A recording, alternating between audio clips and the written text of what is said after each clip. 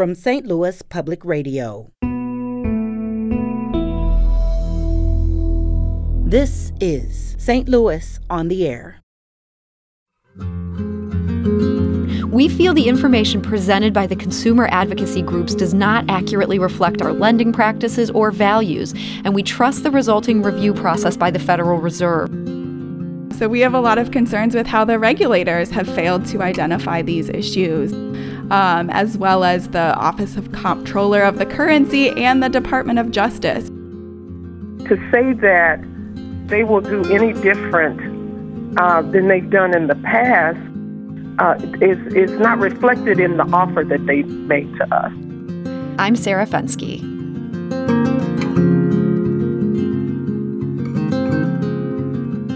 Illinois-based First Mid Bank and Trust wants to merge with St. Louis's historic Jefferson Bank and Trust. But fair housing advocates want the Federal Reserve to block the merger. They say they've uncovered, quote, significant and widespread redlining and fair lending concerns on the part of First Mid Bank. And joining us today to tell us more are the co-chairs of the St. Louis Equal Housing and Community Reinvestment Alliance. Co-chair Elizabeth Risch is also assistant director of the Metropolitan St. Louis Equal Housing and Opportunity Council. Elizabeth, welcome. Thanks. Hi. And Elizabeth's co-chair in the alliance is Jackie Hutchinson. She is also the executive director of the Consumers Council of Missouri. Jackie, welcome. Hi. So, Elizabeth, let's start with you. What prompted the alliance to do an initial review of First Mid's mortgage lending data? Yeah, our coalition has been in existence for just about 12 years now, and we're regularly looking at banks about how banks are doing in meeting the needs of the community, specifically low and moderate income communities and communities of color. So we're often looking at bank data, analyzing mortgage lending trends, mapping branch locations, and having conversations with banks about what they're doing in the community. And so First Mid came across our radar because they were applying to buy Jefferson Bank and Trust. And we took a look at their data, not just in St. Louis, but in their other Illinois markets, and noticed a lot of concerning things about how they were lending to African American borrowers and communities.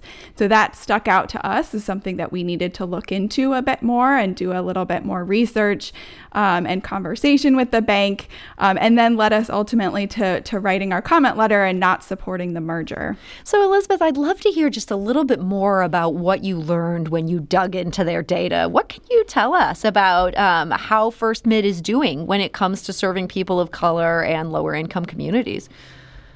Yeah, the staggering numbers that we saw were about their lending to Black borrowers and communities in St. Louis. They've been in operation in the St. Louis region for a few years now, mainly in St. Clair County and Madison County, but also have a presence in the city in St. Louis County. And the statistic that really stuck out to us is that over the last few years, in 2020, 2019, and in 2018, that they had, in 2020 specifically, they had about 778 mortgage applications all across the region, and only 14 of those came from African American borrowers, and they then originated or financed only 7 of those. So that's like 1% of their mortgage lending. Wow. And in our region, when African Americans, make up about 20%, 25% of the population, that really stuck out to us as a point of concern. And raised a lot of red flags. Jackie, what stuck out to you when you looked at the data involving First Mid?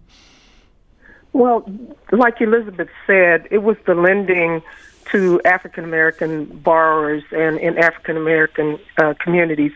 For example, in the East St. Louis area, areas that are predominantly African-American, areas like Belleville, Illinois, there were very few, if any, loans in those in the last 3 years. The data showed that even in the areas where there are moderate income blacks, that they're moderate to middle income blacks, that there were no loan originations.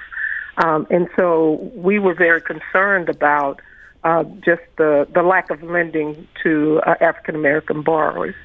Jackie, is it possible that this is just a bank that African American borrowers don't want to work with?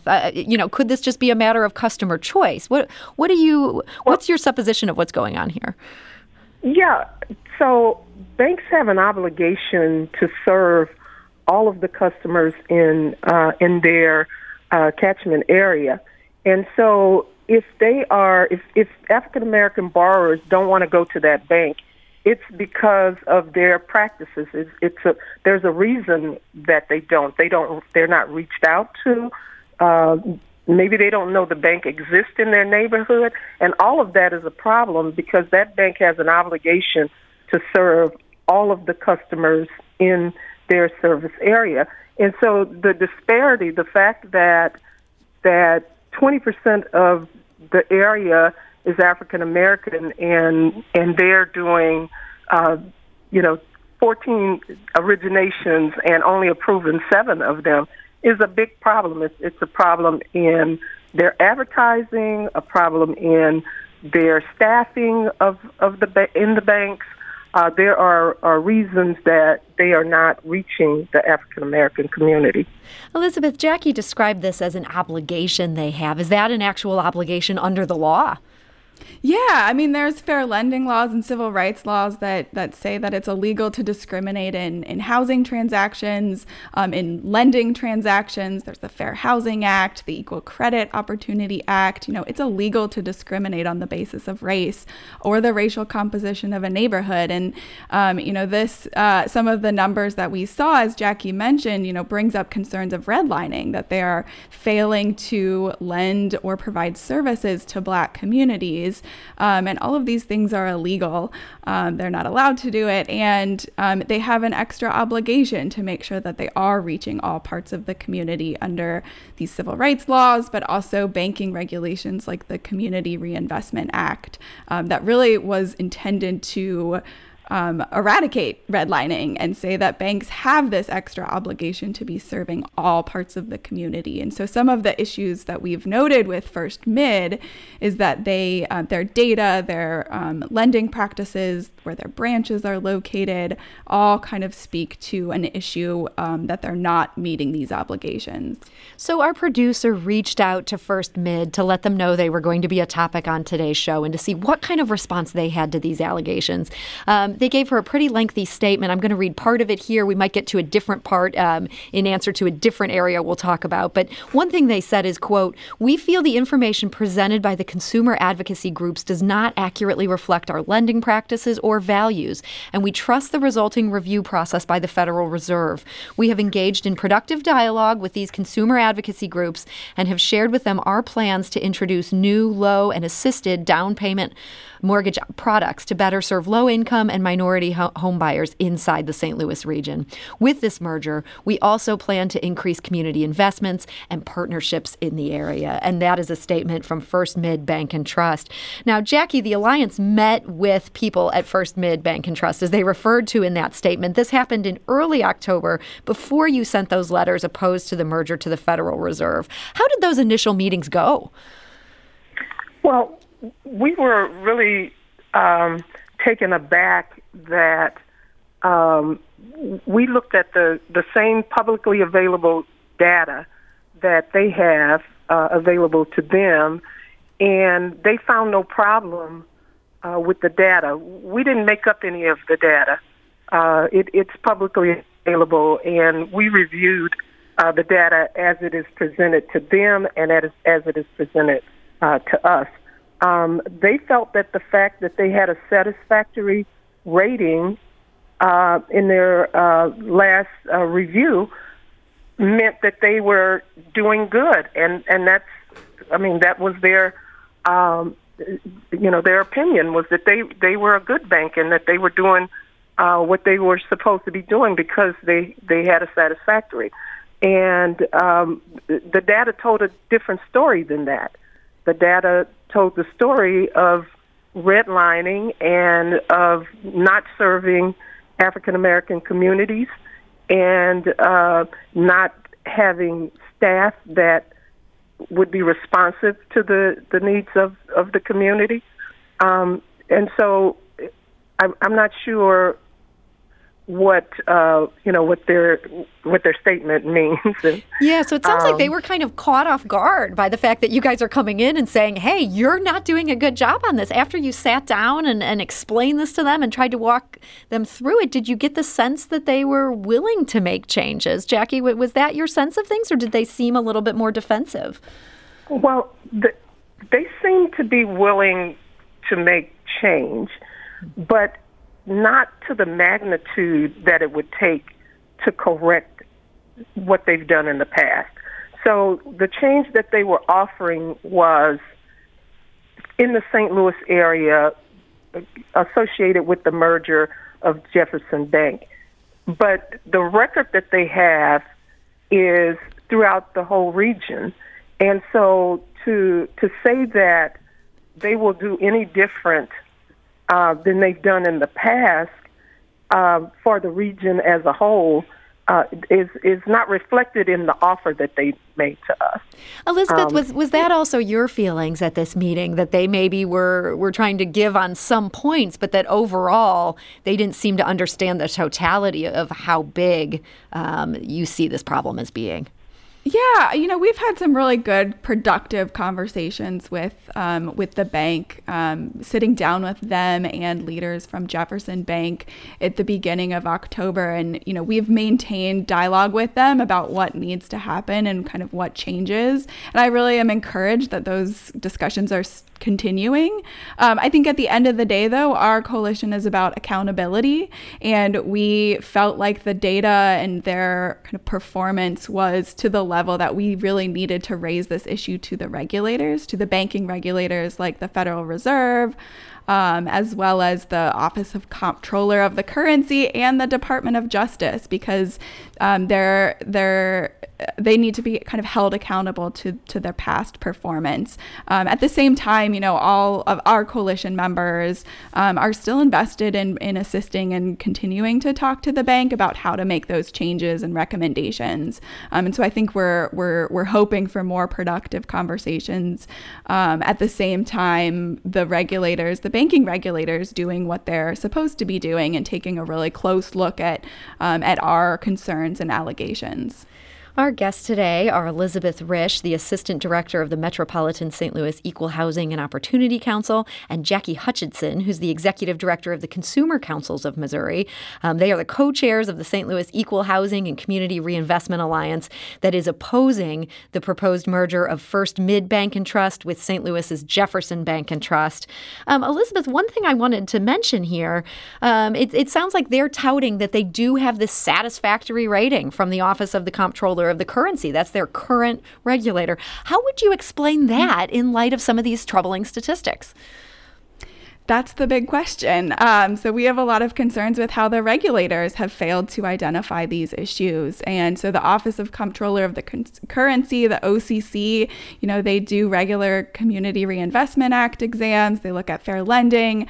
First Mid previously just recently went through another merger with Providence Bank. And so we have similar questions about how these redlining issues and fair lending issues have not come to light previously. And so I think, that's something that we're hoping to get answers from by the regulators themselves to give a more thorough explanation of how they considered the bank's performance and what happened. And I think that's what our coalition is interested in following up on too, is that the regulators are just as responsible for letting this slide.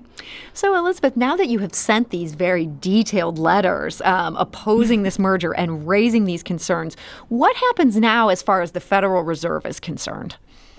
So the Federal Reserve is taking a look at the application, the merger application. They do kind of a whole process of reviewing that application. We really are hoping that they take a close look at all of our concerns laid out in detail in the letter.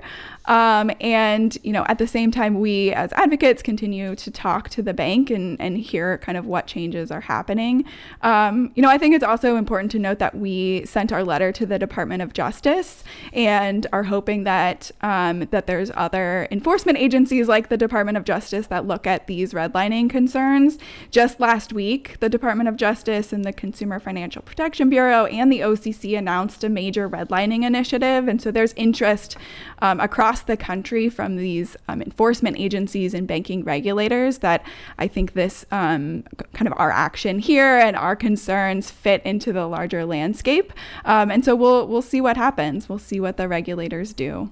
So in the statement that First Mid gave to our producer, they said that the concerns being raised by advocates, including the Alliance, that this has not given them pause about going through with this proposed merger. Here's a quote from their statement. Throughout our bank's 156-year history, First Mid has always taken compliance with regulations very seriously and have prided ourselves on making an impact in the communities we serve. Throughout this merger process and beyond, we welcome the opportunity to continue working with community partners to explore new ways of improving access and enhancing outreach for those we serve to be certain we are meeting the needs of our communities. Now, Jackie, this reminds me something else I wanted to talk to you guys about today, and that is that the name of the bank that they're merging with, that's Jefferson Bank and Trust here in St. Louis, this is a name that carries a lot of resonance for people who know their civil rights history. Can you just remind us of what makes Jefferson Bank such a touchstone for people and how that plays into what's going on right now? Yes. So the history of the Jefferson Bank movement was that it was a protest started in 1963, and it was protesting jobs for African Americans and not being hired in financial institutions or banks, or Jefferson Bank in particular, throughout the region. And African American leaders went to jail, and they got out and came back and protested.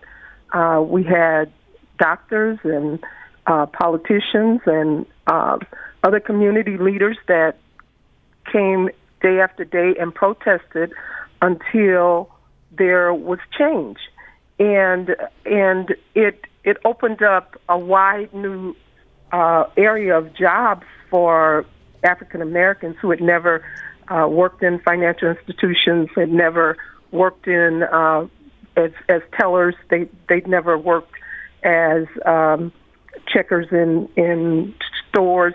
It opened up a wide range of jobs. And so it has historical significance for African Americans moving into a new era of employment and of civil rights. The fact that we had civil rights leaders willing to go to jail and get out and go back to jail for the right to not only utilize that bank, but to be employed there and to have people that look like them employed in the banks.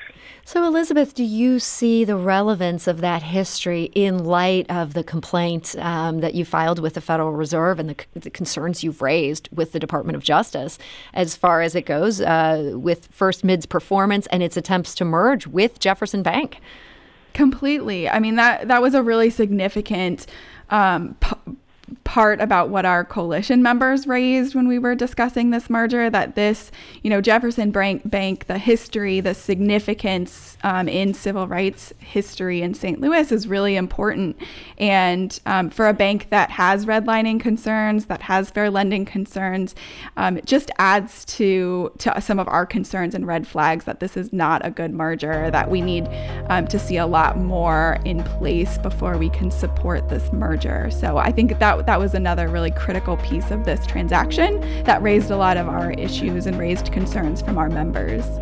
Well, Elizabeth Risch, I thank you so much for joining us today and sharing with us about this issue. Thanks for having us. Elizabeth is the Assistant Director of the Metropolitan St. Louis Equal Housing and Opportunity Council, and also Jackie Hutchinson. Thank you for joining us today. Thank you for having us.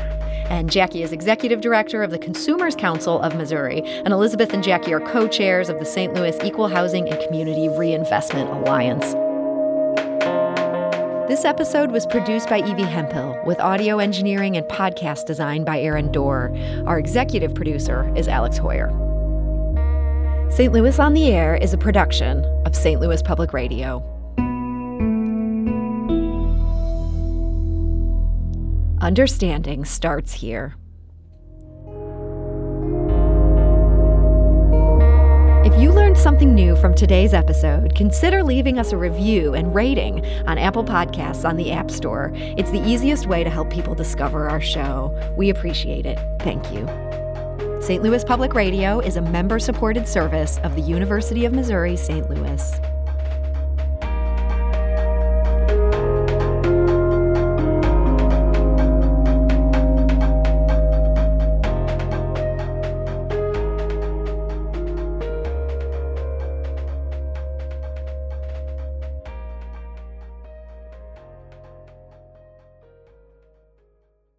Support comes from Missouri Forest Products Association, committed to sustainable and sound conservation of the state's forests, which support more than 41,000 Missouri jobs, resulting in a $10 billion industry.